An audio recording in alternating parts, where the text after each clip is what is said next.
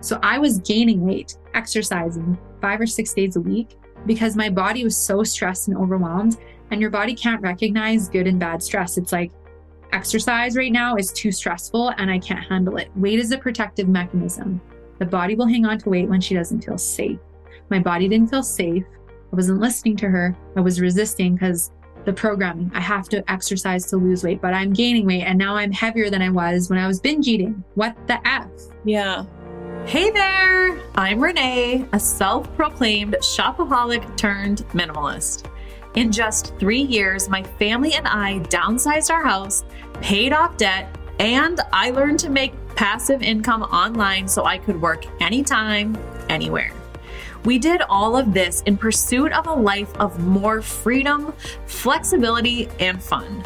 And the crazy part is, the more I detached from my stuff, the more I was able to let go of pesky habits like people pleasing, saying yes to everyone, and being who I thought I was supposed to be rather than showing up authentically as who I am. That's why I want you to see the Unstuffed podcast not as a place for all things decluttering and organizing, but rather as a place where together we can unload it all. From donating those pants that no longer fit to bidding adieu to those relationships that have run their course, I want you to see our time together as a time where you can unwind, let go, come as you are, and there is no need to apologize for the mess. So let's shed some layers, drop some dead weight, and start living a little less stuffed. Welcome to the Unstuffed podcast. Hey there, it's me, Renee. Welcome back to the Unstuffed podcast. We are about halfway through the month of January, and if you're anything like me, or you grew up around people like me, like I did, this is always the month where people are hitting the gym hard. They're set to get their fitness goals straight. And a lot of times people crash and burn come March, right? People are wiped out and they're done. They no longer want to do the health and fitness thing. Well, I am a big believer in the fact that we can avoid all of that fallout this year. If you have health and fitness goals, this is an episode you're going to want to listen to. I got to sit down with Amber Romaniuk, who is an emotional eating and digestive hormone expert. And this conversation was revolutionary. It's one that I think we all needed like 20 years ago.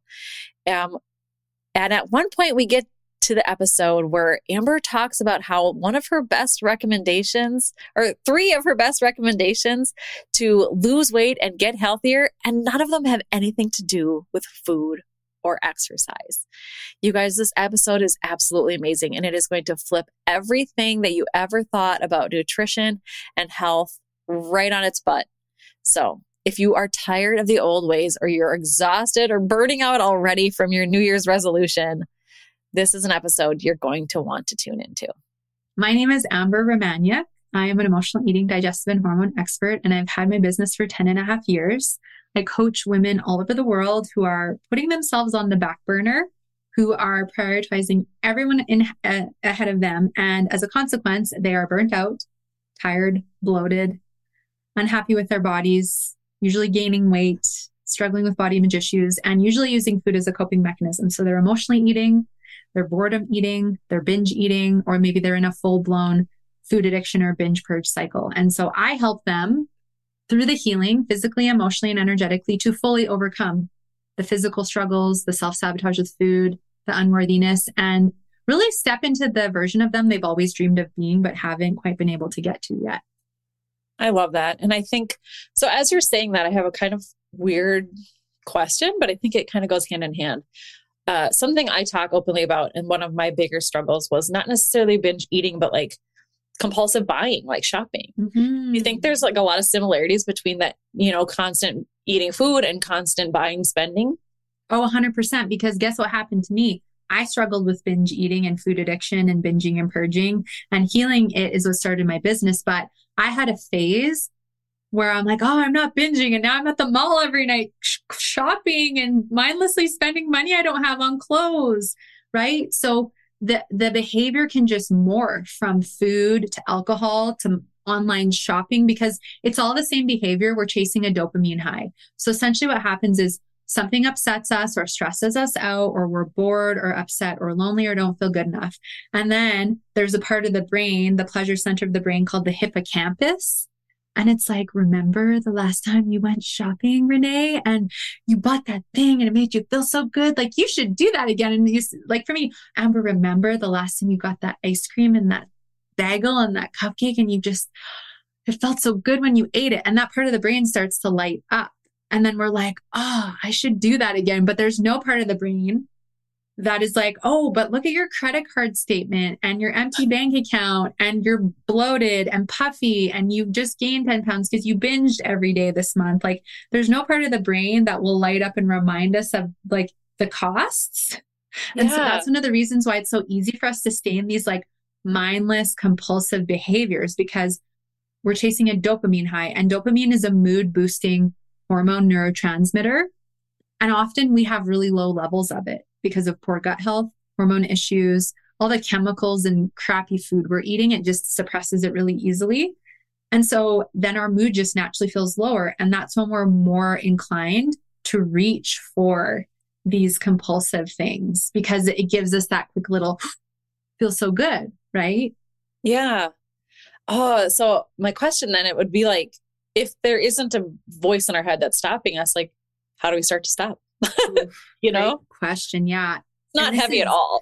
No, but it's deep, right? And I think this is one of the biggest, most liberating things that I learned when I was healing my relationship with food and my body, because I had no freaking clue, like why I was eating 8 cupcakes from like the bakery and then going and buying a foot-long sub and going to McDonald's and like eating until I was so full I was sick. I was like, why the hell am I even doing this? Right? I didn't know at the time. And so what the powerful thing is our triggers are teachers, whether you're mindlessly shopping or eating or you're triggered by your weight. So I think one of the things that helps us to stop is to first to start to like just be authentic with ourselves and go like, I think this is more than just, satisfying a craving on a Sunday. I think this is more than going and doing my Christmas shopping, right? Like there's something going on here. And am I just willing to explore it and look at it? So curiosity is a great energy to bring into starting to stop the behaviors. The next step is awareness. So it's very important that we are willing to start spending a little bit of time becoming aware of what's triggering us to want to mindlessly spend money or binge or go into like a diet addiction, because people are addicted to dieting too. They're like, oh, keto, now vegan, now like low carb, carnivore. Like buying diets give us a dopamine high because you see all the success stories and the shiny marketing and the before and after photos and you're like, this is the thing that's going to fix me. Yes, you put your credit card number in, you get your program. You're like, yes, finally, it's this thing. All these things give us a dopamine high. We're chasing something outside of us that is not going to heal us within. So being aware of what's triggering you. So like boredom, stress, negative interactions with others, lack of sleep. A lot of people don't realize, but when they're tired, it triggers an I don't care mentality. Screw it. I don't care. I'm going to go buy $500 extra of Christmas gifts for myself. Screw it. I don't care. I ate that brownie. I'm going to eat 8 more because I've ruined my day. And like, I might as well try again on Monday. Right. So being aware and understanding that we have triggers and that there's a voice in the mind that's like, oh, well, whatever, you've messed up, you might as well just keep going, is all important for us to understand. Because when we start to learn about our triggers, we can go, okay, well, if fatigue puts me in an I don't care mentality, maybe I want to work on better sleep. Or maybe I have a hormone issue and I'm going to get some testing done. And then I can take some vitamins and eat some foods and things to help with that.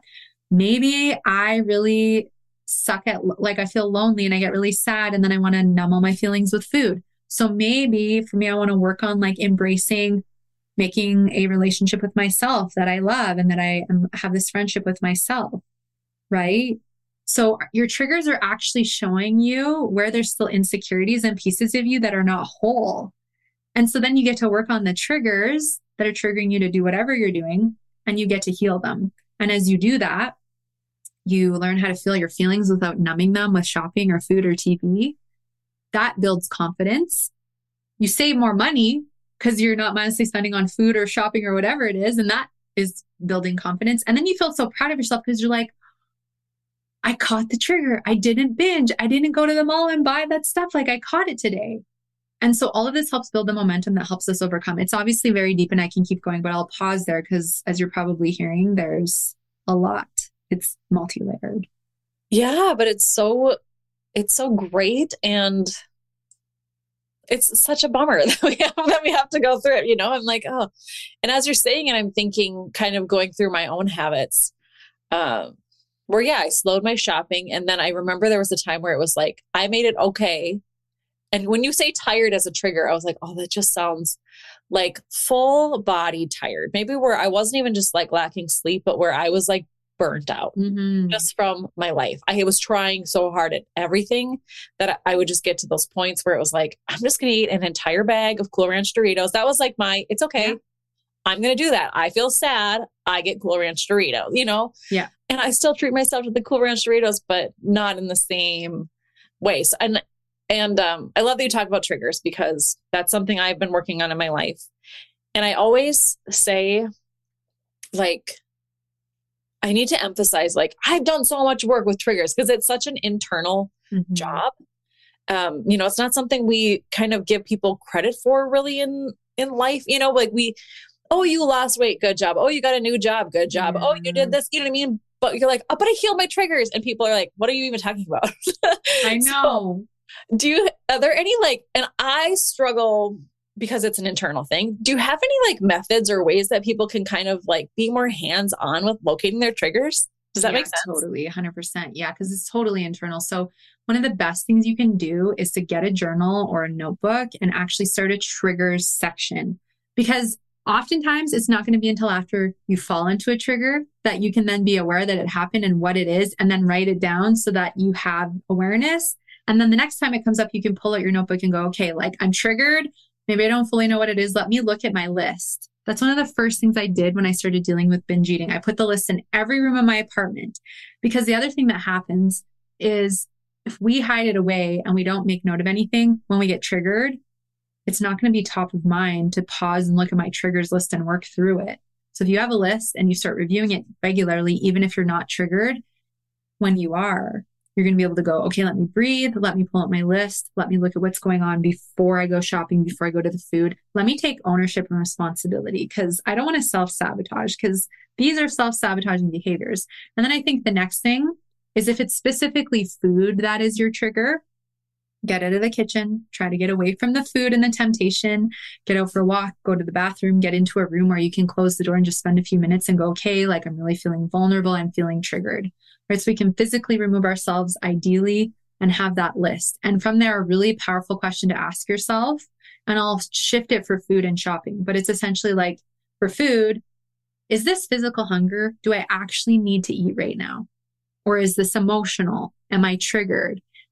And sometimes you might have to eat. So it's like, try and eat slowly and mindfully. We can talk more about mindful eating practice after if you want, because I find the more mindfully and slowly we eat, the more emotionally and physically satiated we are. And that really takes away any desire to keep going. So if you are physically hungry, try and eat mindfully and slowly, and then come back. Am I still triggered? Do I still want to go snack in the cupboard and eat all the stuff? If you do, and you're like, yeah, of course I'm still triggered. It's like, okay, let me pull up my list. What's going on? So if it's fatigue, can I work on sleep?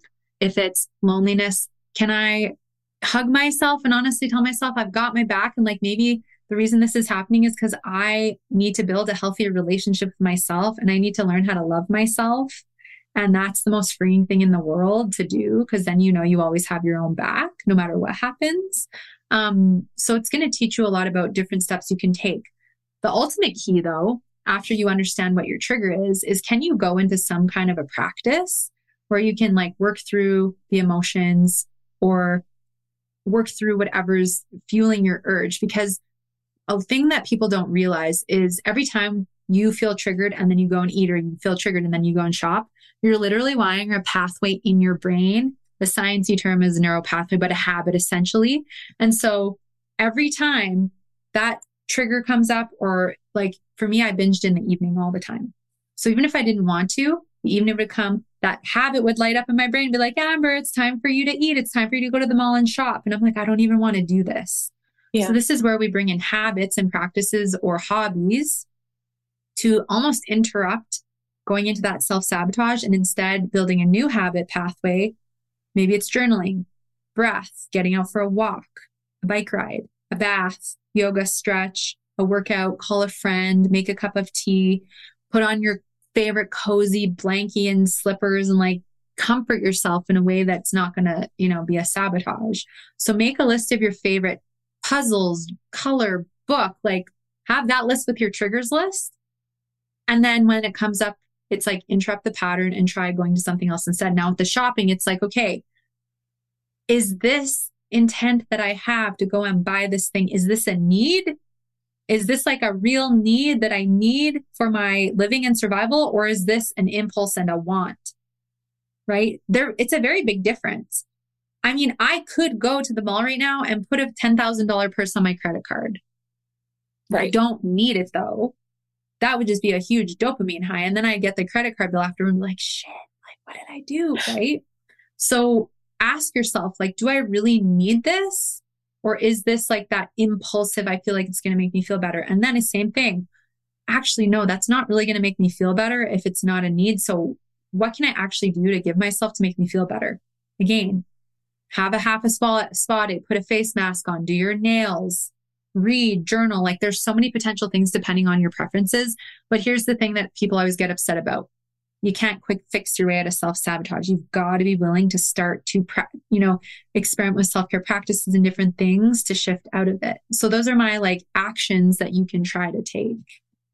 Yeah. And it's so true. And I always hate when I have to tell people that how did you stop your shopping addiction? And I'm like, a big part of it felt like just being really uncomfortable because my brain was like, go get stuff, my husband asked me to go to the mall with him, will you help me he wanted to know if things look good. He wanted me to have my opinion. And I was like itching. It was so awful to be there in that place. Cause it was like, I had to go to the kitchen, kind of thing. Yeah. Like I had to be there and I had to sit in the discomfort.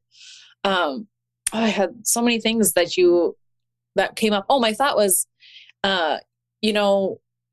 like for me, I think I grew up with poor eating habits from, my dad was one of those people who would give me like a full plate of like a man-sized meal when I was a child and tell me that if I didn't finish my plate, I didn't get Dairy Queen. And I would finish my plate because I wanted Dairy Queen. Like I love a Blizzard, Yeah. So then I would like stuff the Blizzard down. And I can only say that I think it gave me more control in my adult life because I was like, I'm in control of my food now. Like no one's going to be forcing or telling me how much I can or can't eat. Yeah. So it worked for me in my favor. But I struggled for a few years to like not overstuff myself. Yeah. And one thing that helped me was popping in gum. Like if I was sitting at like Applebee's and I had a big pasta and I knew I was full, I would put gum in my mouth because then I was like, I'm still chewing, I'm still doing the thing. Yeah. But I'm not doing the thing anymore. Does that make sense? 100%. And that's the thing is I find when we're healing addiction or compulsive anything, it's not just like we go from full blown doing it to stopping. There's a bridge in the middle and we all figure out our little tips and tricks. I did the same thing, the chewing of the gum, the sipping on a tea, coloring and like multitasking to just help like take the edge off a bit of that urge. Right. And so it's okay if you have what seem like weird little things or just, it's fine. Like if it's bridges the gap and it helps take you off of this like full loss of control, do it. Because a lot of us are taught from a young age, you have to eat everything on your plate or you don't get dessert or you should feel guilty because they're starving kids. But then we don't learn what full feels like and then we overeat. And then it's easier to be in an emotional relationship with food or a compulsive relationship with food because we don't know what full feels like. And it's important we learn full because that's your body telling you stop. I don't need anymore. Right. So I think you would love to talk on this because you kind of mentioned it. And I wish I could have had you 20 years ago, but, I struggle. I've been trying to tell my girlfriends lately or people who've known me. I've had my same friends since I was like in high school or younger. And I always used to say when I was younger, I feel so fat. I feel so fat. But I realize now that was the only word I had for bloated. I always felt bloated and uncomfortable. And I just grew up thinking that was me feeling full. And now I've gone through some gut healing myself and I know what full feels like. So, I mean, can you kind of differentiate between the difference of like what is full and what is like over the top or bloated. It's an unhealthy kind of full. Yeah, totally. Because they are very different. You're right. But it's hard and it's confusing when you're bloated and overfull because you just, it does, and your stomach's sticking out and you think you've gained weight and it's not. So the biggest difference is, so with bloating, you're going to feel usually pain, discomfort.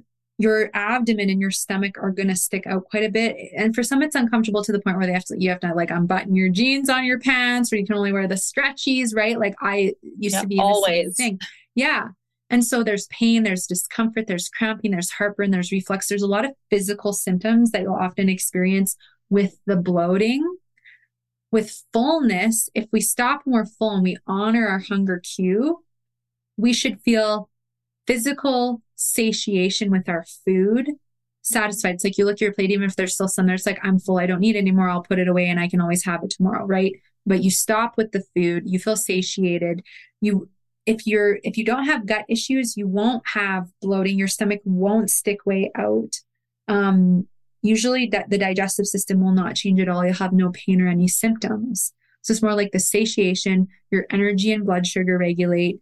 You get a fullness signal. Actually, the hunger hormone we produce when we're full is called leptin, and we produce ghrelin. That's the hunger hormone we produce to make us hungry.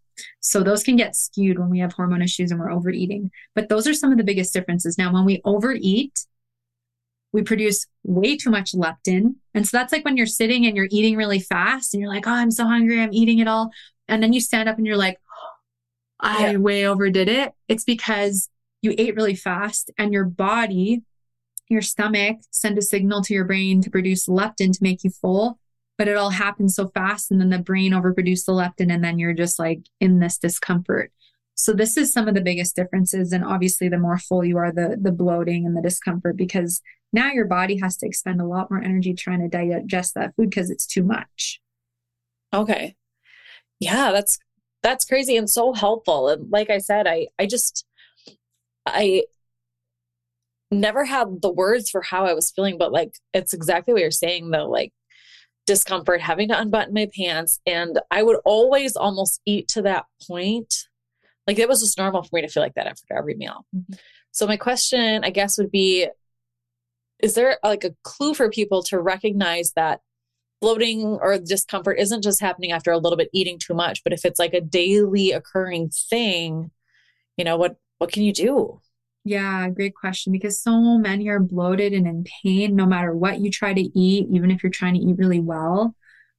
So if you're waking bloated or right after you eat, you're getting really uncomfortably bloated, what I suggest is some things you can first try on your own. And if you've tried these things and they're not working, if you're able to get some help to like have someone do some testing with you, assess your gut health, all your digestive organs, and also your hormone health, because what a lot of people don't realize is that usually our gut issues are not just gut related. There's a lot of hormone imbalances that can be going on that will make our digestive system more sensitive and our stress levels as well. But first off, if you're waking bloated and you're bloated through the entire day, where are your stress levels at? Can you start rating your stress levels? Because if you're an 8 out of 10 or higher, likely the stress you're feeling in your body is really contributing. So what happens when the body's stressed is we go into a stress response, fight or flight. It's like there's a bear, but there's no bear, but your body thinks there's a bear and it's getting ready for you to run away. And when we're constantly stressed, the circulation that is needed in our digestive core to digest is out in our limbs getting ready to help you run away from a bear that isn't there. Okay. So that's why pause and take 5 to 10 deep breaths before you eat if you can, because it's going to help take you out of fight or flight back into rest and digest, and that may help with some of the bloating. The second thing is if you're eating on the run and you're eating really fast all the time and you're not paying attention, you're not going to digest properly. You're probably going to have bloating. You may have reflux or heartburn. And why? Well, everyone says digestion starts in the mouth. It actually starts in the mind. Because like I just said, if you're in fight or flight, your digestion shut down. You're not going to break your food down properly. So deep breaths, ideally start picking one meal a day that you can start eating mindfully. At the table or your desk, no technology, no distractions. Interactions with others, totally fine.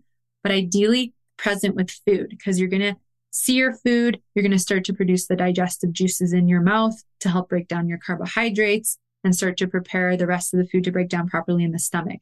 Chew thoroughly, fork down between bites. Enjoy the food. Food is enjoyable. Food is meant to be enjoyable. It is fuel. It gives us life, right? So the better you chew, when the food hits the stomach, it's going to be easier to break down. You're going to properly break your protein and fat down in your stomach. And then it's going to be easier for your intestines to absorb your nutrients. Okay. Mindful eating practice. That's what that is. It honestly is a game changer and could significantly reduce your bloating if you're suffering. Ginger tea, peppermint tea are great. Digestive aids, turmeric, things like that, if you need a little bit of support. And my last tip is drink the majority of your liquids away from meals. Because when we drink a lot of liquids with our meals, we're diluting our stomach acid, which is needed to help us digest protein and fat.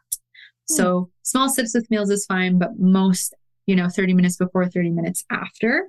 So if you're like, I'm already doing all of that and I'm still horribly bloated, well, then we want to look at cortisol, which is your stress hormone, because if that's through the roof, your digestion will just keep feeling more and more sensitive. And like you could go out and the wind could blow the wrong way and it could make you bloated because your system is so stressed from all this cortisol stress hormone flooding through your body. So hormone testing is important. We want to then maybe assess your stomach acid levels. Most people have too little stomach acid, and then they end up with reflux and heartburn and heaviness when they eat, especially protein.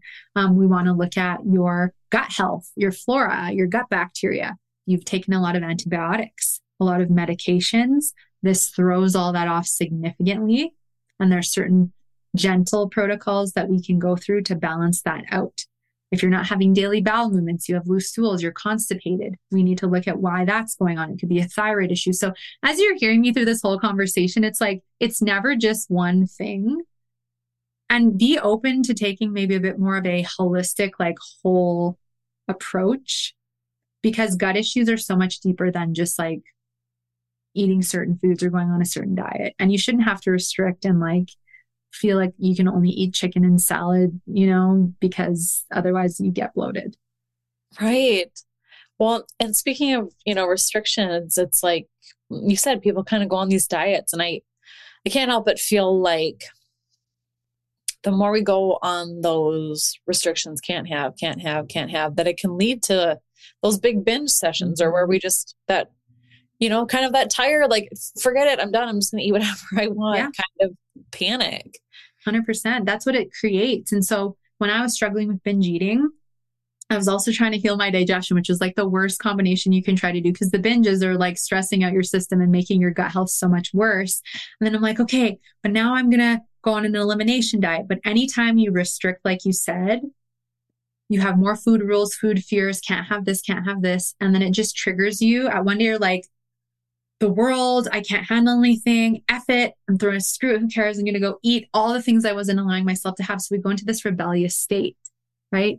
Because at some point when you say, I can't, I call it the ego negative voice in the mind's like, oh, yes, I can. And yes, I'm going to. And then we way overdo it, right? And then we panic because, oh, I made it worse. Now I gained more weight and I'm frustrated. So let me go to the next restriction. And we're taught a lot like, oh, elimination diets, FODMAP, like all these different diets if you have gut issues, but they don't actually work, because yes, you can cut the food out and maybe get some temporary relief, but then as soon as you add the foods back in, it's back. That's not addressing the root. So This is where we want to look at addressing the root. But if you're struggling with binge or emotional eating, we can support your digestive system while you're healing your relationship with food. But ideally, you want to heal your relationship with food first. It's going to make it a lot easier to heal your gut, and you're going to have a lot more relief versus if you keep trying all the diets and eliminations and then go into the rebellion and keep losing control. So for people, because I think for so many years, and I think it's because it's just something we're all fed, like to be thin and to have, go on a diet. And I grew up constantly hearing that messaging. And so I think every time like New Year's hit, that was the goal I set, was like, it has to be a weight loss goal. It has to be me being thinner or me being in better shape somehow. It's all physical, all about my body. There was so much freedom in the day that I stopped doing that. But my question to you is, if there's someone who's truly like, God, I just want to be healthier going into the new year, and if you say, stop, don't do the diets, what can someone do just to take 2-3 baby steps to be healthier without falling into any of the fad diets? Yeah, Totally, 100%. So first thing, how's your hydration? Let's start small and build confidence, right? So for you, is it that you are not drinking enough water and you want to focus on getting your 2 liters or 68 ounces? Start there, right? You're going to have so much more energy and feel so much better being hydrated. That's the first thing. The second thing, instead of jumping into the diet, try the mindful eating practice. Start picking one meal a day to eat mindfully and slowly. You're going to feel more satiated. It's going to, prevent overeating. And that's going to help you build a more mindful relationship with food. Third thing, start your triggers list if you're struggling with any kind of self-sabotage, and start actually building awareness and looking at what's actually going on. Because all the diets do is distract you from actually like doing the things that are going to better you and your mental, physical, and emotional health.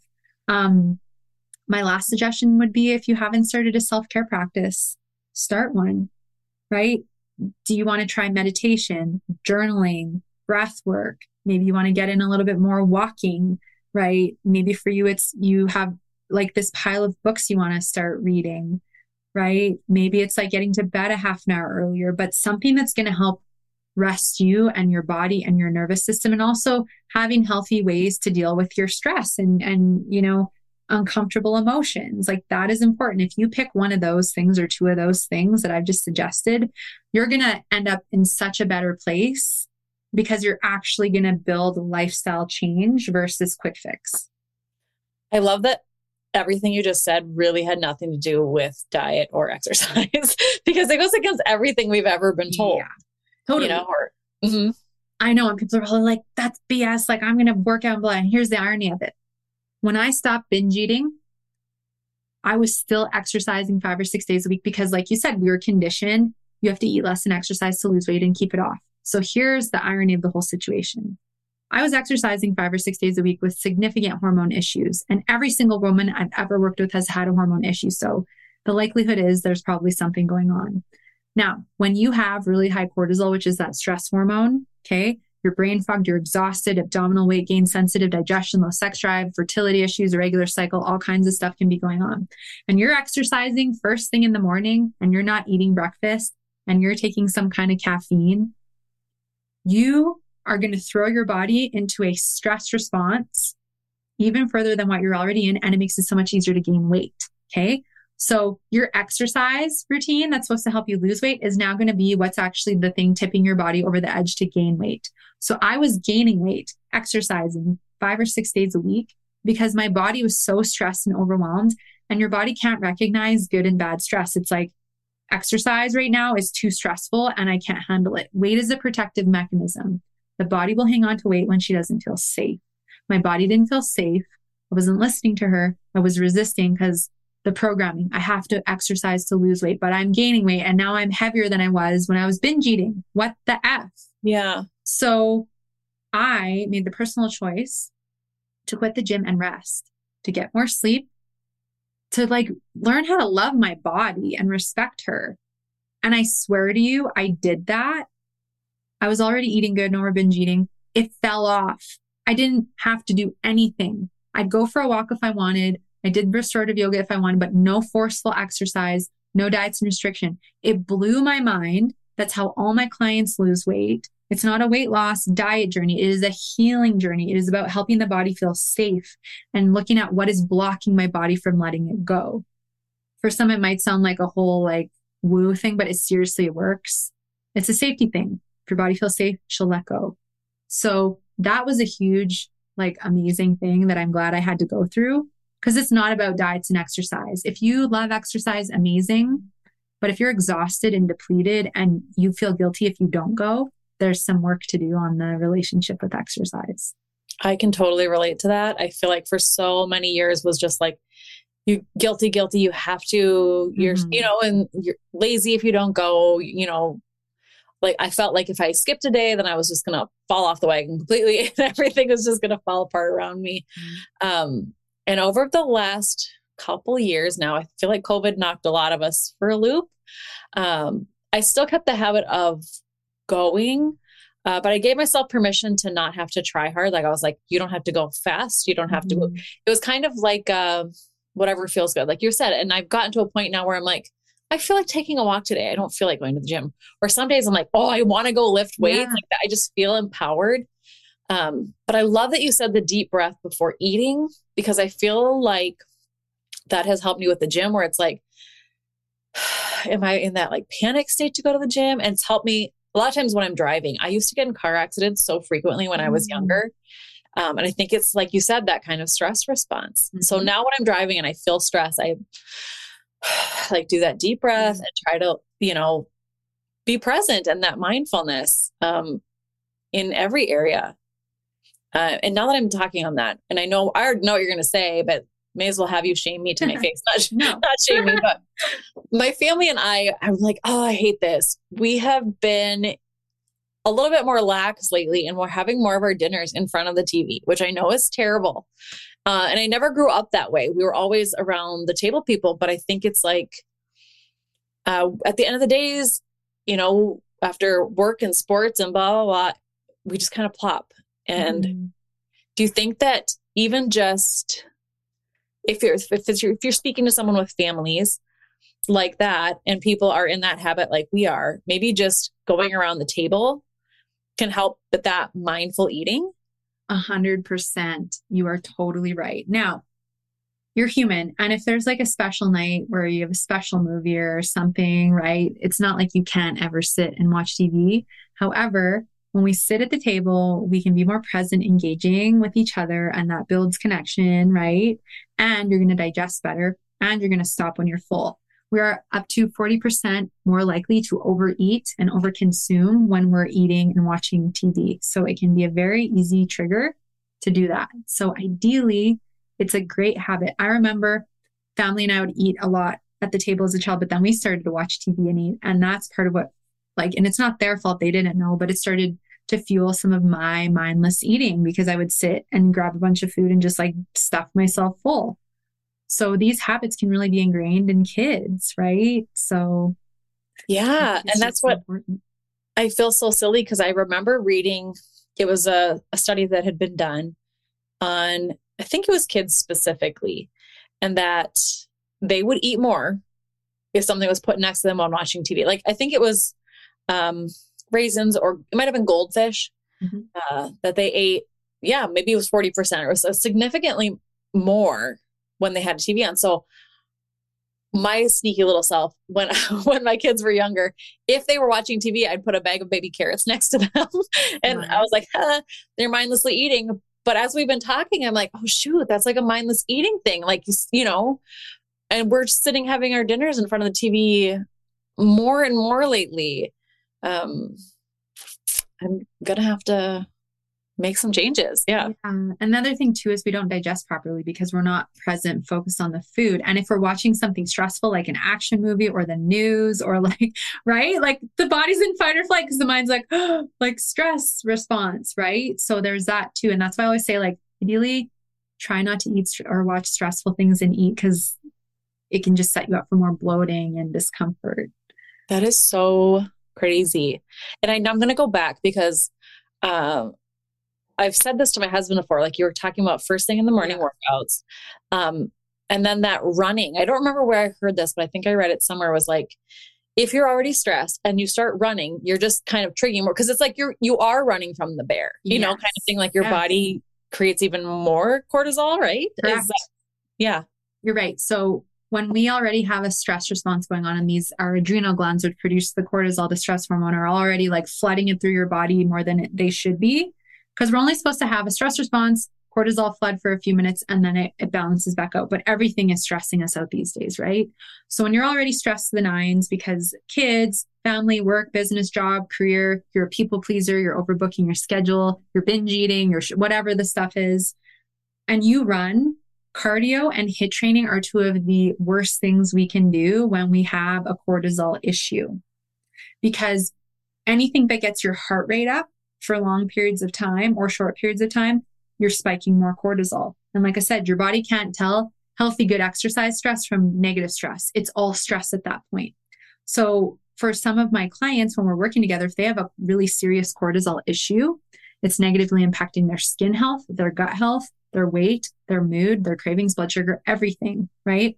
So when we see their hormone results and go, hey, your cortisol's through the roof and it's impacting this, they often will talk to them. It's obviously up to them. I'm never like, you have to do this, but I say I would encourage you to be willing to change your exercise routine temporarily because it's actually making everything worse.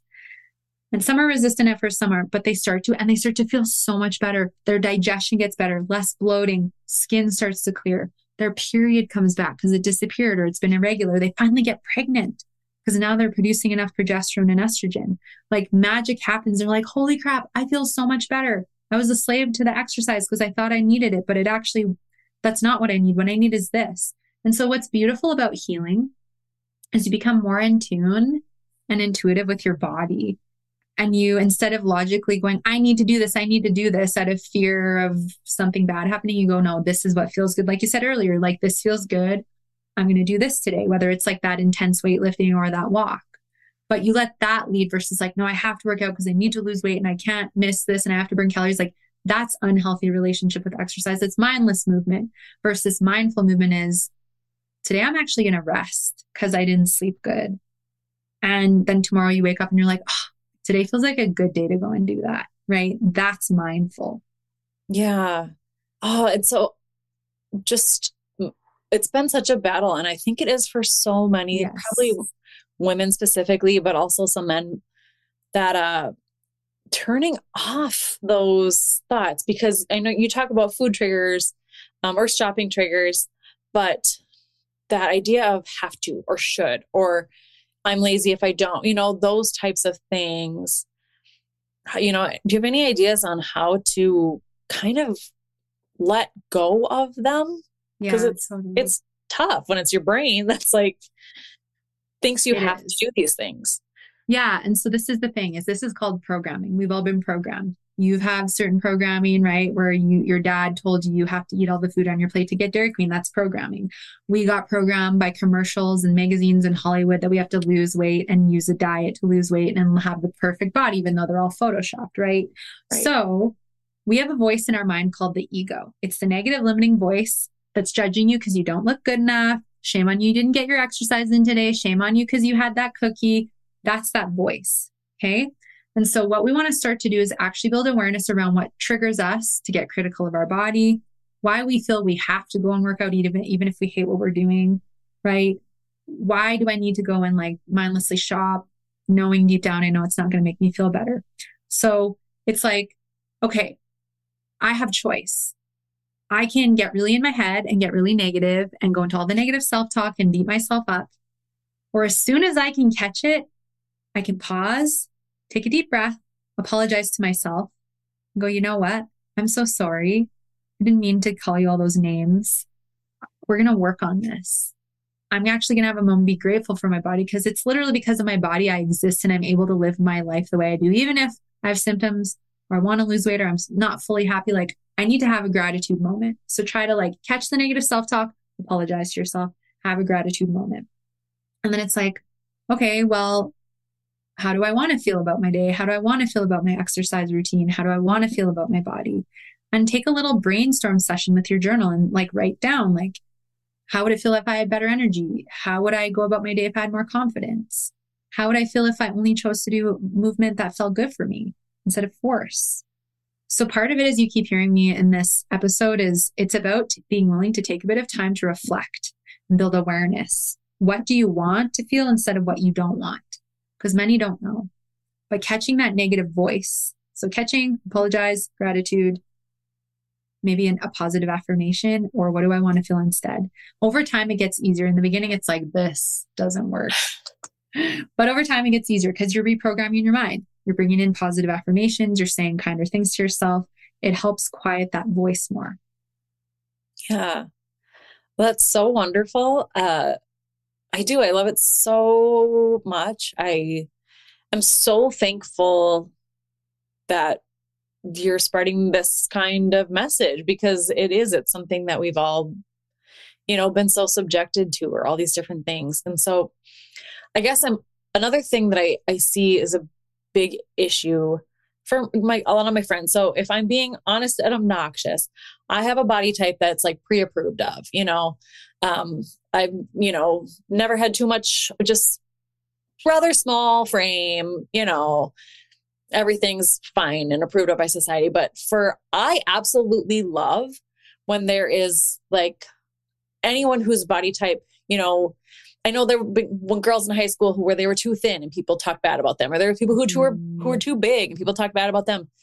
And I love seeing, especially nowadays, and maybe this is the space that I'm in as far as social media, but I'm in a social media space where women are sharing those body struggles with confidence and able to say like, I'm a curvy girl and it's not a bad thing. It's not, because I think for so long we grew up with that message that having curves were bad, or having fat on our body is bad when it's just a normal thing. Yeah. I guess my thought is like, yes, we want to be healthier. Maybe we do want to lose weight, but how do we get to that point where we just do embrace whatever body shape we're kind of naturally fitted to, if that makes sense? Yeah, totally. Because we all have a bit of a different shape and size. And you're right. And especially as a woman, we need some fat because our hormones are fatty-like substances. And if you want to reproduce, you need enough fat, like body weight and to produce hormones. Like it's to protect your womb and your uterus and your bladder. Like we're not meant to have 6 packs. It's very rare that like a woman, right? Like that's not healthy. Because then we get into cycles, skipping, all that stuff. So this is the way that I see it. And everyone's different. I think it's so important that we learn to love and accept our bodies as they are. Now, this doesn't mean that you have to accept suffering and accept a bunch of symptoms and accept that your body could never feel safe enough to release the weight. It's that you learn to love and accept her now because she is giving you life and she's a teacher and your body wants to teach you more self-love, confidence, like setting healthier boundaries. She wants to help you heal your relationship with food or whatever it is. So building acceptance, but you might be going, well, I can't accept myself. Like, I don't like this and I don't like this. And it's like, but over time, it's like the gratitude practice is the apologizing when you're negative towards yourself. It's how can I appreciate this part of me? Because even if I hate my stomach and I don't like the fat, like how I used to, and now I'm like, embrace it. But my digestive system is working and digesting my food. Like it's giving me life. I have to be grateful. So many people have horrible digestive diseases and issues, and I don't. I can't be rejecting that part of my body anymore. So over time, we build these gratitude practices. We try to appreciate even the parts of us that we still feel insecure about, and that helps us build our worth and our confidence. The other thing I think is that we all do have a different shape and size, and it's not fair for us to compare to others because we all have different hips. Some women carry a little more curve in the bum, and some have bigger breasts, and it's for us to undo the old conditioning of like everything needs to fit into a box and actually understand that there are all different shapes and sizes. And for us to like take that on. So follow more people on social media that are like more positive and supportive of that, and delete and clear out, do a cleanse of all your newsletters and social media, right? And then the last piece is, if you know in your heart of hearts that you really desire to love and accept yourself, and you also feel that your body's not at her natural set point, work on the self-love and acceptance and get curious about, why do I think my body's hanging on to this weight? Is it because I'm binging and emotionally eating? Am I not eating enough? Did I have trauma that happened to me that's actually like, this weight is protecting me and because I am afraid to get hurt again, or whatever that thing is? Is it hormone stuff? Is it inflammation and gut stuff? So again, the weight is a map and it is a guide. And you can learn to love and accept yourself while you're figuring out what's going on in your body, whether it's weight or other imbalances that you would like to gain relief from. And I tell you, your body will go to its natural set point, or you will heal the symptom or get it manageable when you stop fighting and you start going, okay, I'm actually going to take time to learn about my body, or to get help, have people help guide me and give me the right tools and testing and things. But this is, to me, my approach, because I feel we do all have a natural set point. But I loved it. I learned to love and accept myself when I was my heaviest, when I was pushing myself in the gym and fearing stopping for fear of gaining more weight. That's when I fully started to love myself. It wasn't after weight loss, because that's conditional. So that's my spiel on that. Yeah. That's, kind of similar, I suppose. Like I had gotten to a point where I think, my body was very, very, very small.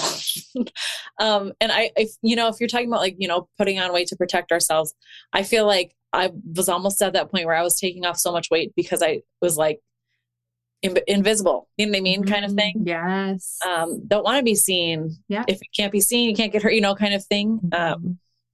didn't want to take up too much space. Yeah. And I guess the more my body has grown, not, I'm one of those people who I can like gain 5 pounds and it's a whole pant size, Yeah. So I've put on this weight over the last few years, and also like it's gone through like a self-love journey. Like it was like I was able to get to a comfortable body size while practicing that self-love. Yeah. You're right. There's just so much to it, and embracing us, embracing you. We deserve to love ourselves. We deserve to love the body we live in. And it is a process and a journey, and it is uncomfortable. Like you said earlier, and we can't quick fix our way to self-love. It's, are you willing to take the time? Because once you do, you have it for life, and that it's so freeing. Yeah. Oh, so true. And so I'm just going to add to that too, because I've been on like a self-growth, self-love journey for the last almost decade. And I know what you mean. Like I giggle when you said like this, people at the beginning are like, this doesn't work. I remember forcing gratitude. Yeah. And it felt stupid, and it felt inauthentic, and it just felt annoying. But I'm a completely different person than I was 10 years ago. So I just want to give to that voice, you guys are hearing Amber say it. I want you guys to hear me say it too. Like starting, even if it doesn't feel like you're going to get anywhere, that you do, I thank you so much, Amber. This was just amazing. I feel like I always get really quiet and introspective during talks like this, because it's so cool and empowering to hear these kinds of messages that aren't the normal ones we're all used to hearing from the food and fitness industry. Yeah. Yeah. It's time for the truth, and it's time for the authentic, like depth. Because we know that stuff doesn't work. Totally is. Thank you so much for bringing this love and this light to a conversation that I just, naturally don't necessarily want to gravitate toward anymore, because it's can be so burning out from what I've heard for so many years. And I love that you're flipping the conversation. So for anybody who wants to connect with the kind of message that you're spreading, where can people find you? Yeah. And thank you so much for having me. I'm glad we could have this conversation, because it gets to be uplifting. So my website is amberproof.ca. You can learn more about body freedom. If you're also wondering if you're struggling with emotional eating, I have a free emotional eating quiz, and you'll get some podcast episodes to help with that. And then if you're wanting to connect and potentially explore a journey, you can book a 30-minute body freedom consultation. The podcast is No Sugarcoating Podcast, available on the website and all podcast apps. And I'm on Instagram. It's my name, Amber Romaniuk. Oh, great. Thank you so much, Amber. Thank you for having me.